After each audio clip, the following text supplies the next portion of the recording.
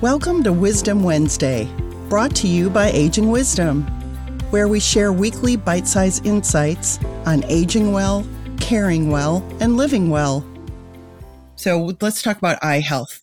I think it's super important for people to have their eyes and their ears and their feet checked annually. You know, as I said, there's a condition called neuropathy where people have numbness in their toes and their feet, which can cause injury to your feet, which then could cause people to have poor balance or trip or fall. And your eyes, you know, our eyes as we age, they're not the same as they were when we were 20 years old. And it's important to see the eye doctor annually, have them, if you have glasses or contacts, you want to bring everything that you have for them to evaluate to make sure that your latest eye prescriptions for glasses are correct, because vision, as we know, plays a role in falls as well. There's a few other things that I wanted to mention. Sure. That we touched on a little bit. So we talked about regular exercise. Sleep is also very important, making sure that people have a good night's sleep. And you don't sleep well, you're tired, you're less likely to be functioning at your normal level. We already talked about reviewing your medications. Alcohol. Alcohol is something that people can't tolerate it as well as they did when they're younger. So reducing your alcohol intake. Also, alcohol can dehydrate somebody. And when you're dehydrated, that can lead to falls as well. Assistive devices. It's great. My doctor said I should use a cane. So I went down to the pharmacy and I picked up a cane. Well, not only do you want to use an assistive device if it's helpful for you, but you want to make sure that you have the correct device. There's, you know, so many different models of walkers. Which walker is best for you? Well, I have the kind with wheels and a little basket. Well, is that the best walker for you? So if you're using an assistive device, you want to make sure that you have the correct piece of equipment for you that doesn't create a hazard, you know, when you're thinking it's being helpful for you. And another thing is footwear. We didn't talk about footwear, but it's really important for people to wear comfortable shoes, non-slip shoes. You know, we all like to look nice, and isn't that pretty? And that heel looks so great on me. But really, in reality, we want, as we age, our feet are so important. We want to make sure that we're comfortable and that we can keep moving, and footwear will play a big role in that as well. I think there are so many different options out there right now, too. So you can still look fashionable, yes, but your shoes can be safe and really contribute to balance and walking comfort. I know that was an issue for a friend of mine who just wasn't getting out and walking regularly because of such foot pain. And it was just kind of like a falling arches type of issue. But, you know, once she went to a podiatrist and had that addressed, whole new lease on life. Absolutely. Absolutely. And it's amazing. Sometimes it's something very simple and inexpensive. So, you know, if you're not feeling right about something, it's best to get a healthcare provider involved and getting those issues addressed. Yeah. And you mentioned the inserts, which they're wonderful. And again, there's so many different kinds of inserts. So it is a good idea to speak to your podiatrist or to your primary care physician. The primary physician can make a referral to a podiatrist, but making sure that you have the right footwear. And if all it takes is to have an insert in that, which kind is best for me? Do I need it for arch support? Do I need it because I have a lot of pain in my feet? So again, making sure that you have the right footwear and comfortable footwear is super important. Yeah. And just foot care in general. I love how so many senior centers in particular offer, you know, foot care clinics like once a month where you can come in and you can have a nurse or a physician look at your feet, check your feet. And we know how important that is if you are diabetic in particular. You can, really address a lot of issues before they get worse. And then back to having your eyes checked regularly. Another piece of advice I saw that I thought was really interesting, and I'm going to talk with my optician about this. I have progressive lenses. So, you know, I have one for my nearsightedness, but also to look at things more closely.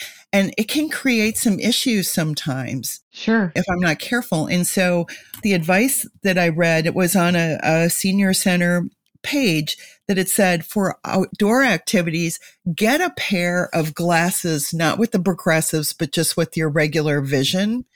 And that's just going to make walking a lot more comfortable that way too. So I thought, okay, well, that's a pretty simple investment. And I think it's really wise. So yeah, it's a great idea. Yeah, definitely. Sheila, is there anything that we missed? Is there anything, additional that you'd like the listeners to consider in reference to falls prevention, or just some encouragement? Yeah, I think encouragement is the best thing. Because you had one fall, it doesn't mean that you're going to have multiple falls or continue to have falls.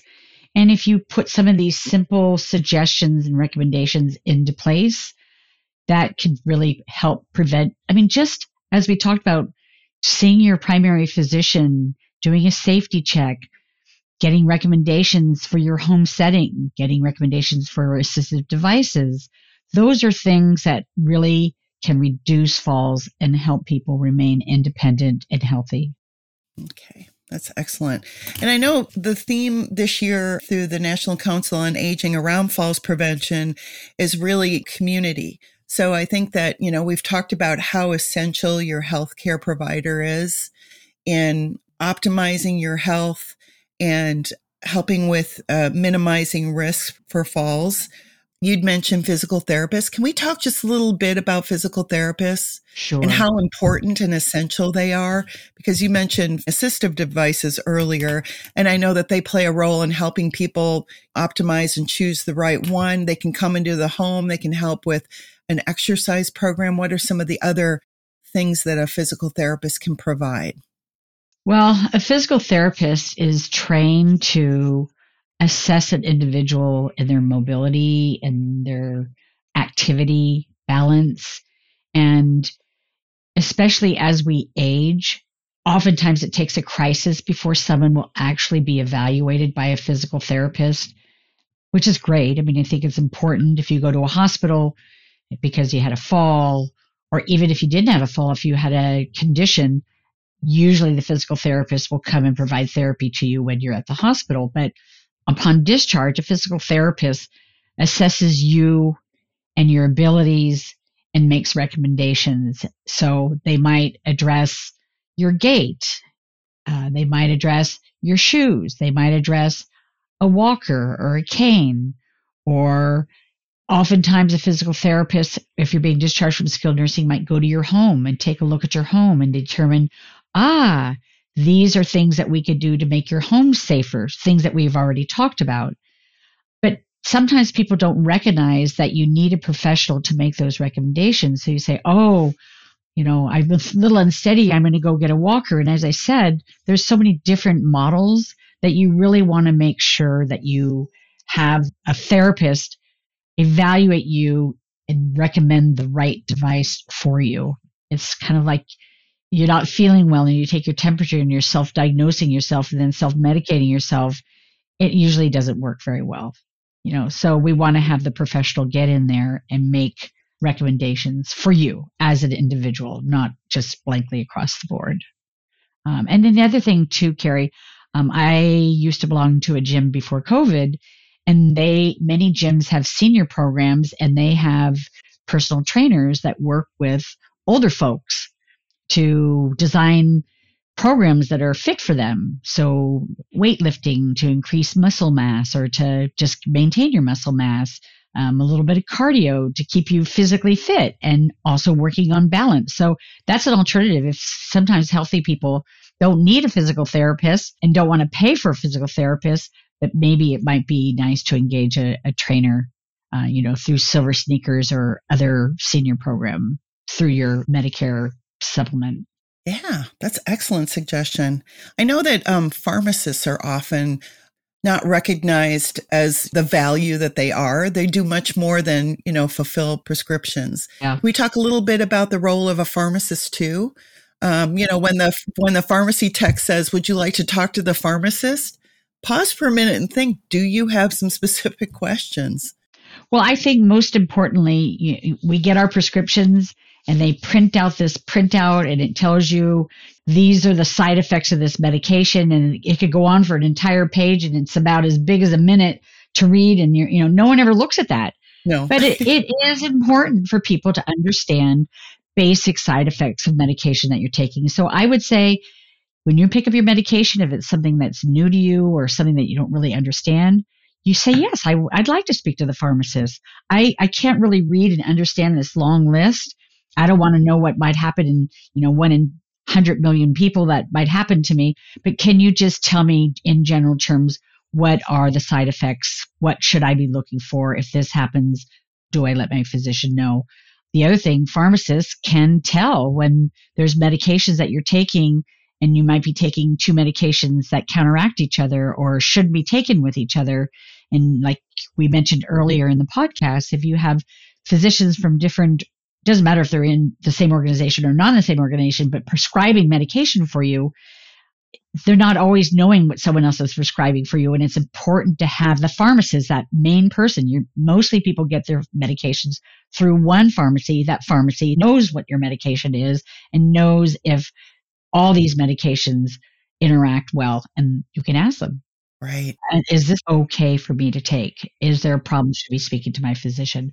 Oftentimes when we have multiple physicians with our clients, we determine that one physician is going to be the main prescriber, or at least if there's going to be a newer change of prescription, that change goes through that one provider. So there's not 3 or 4 different providers making and writing prescriptions for you without checking between them.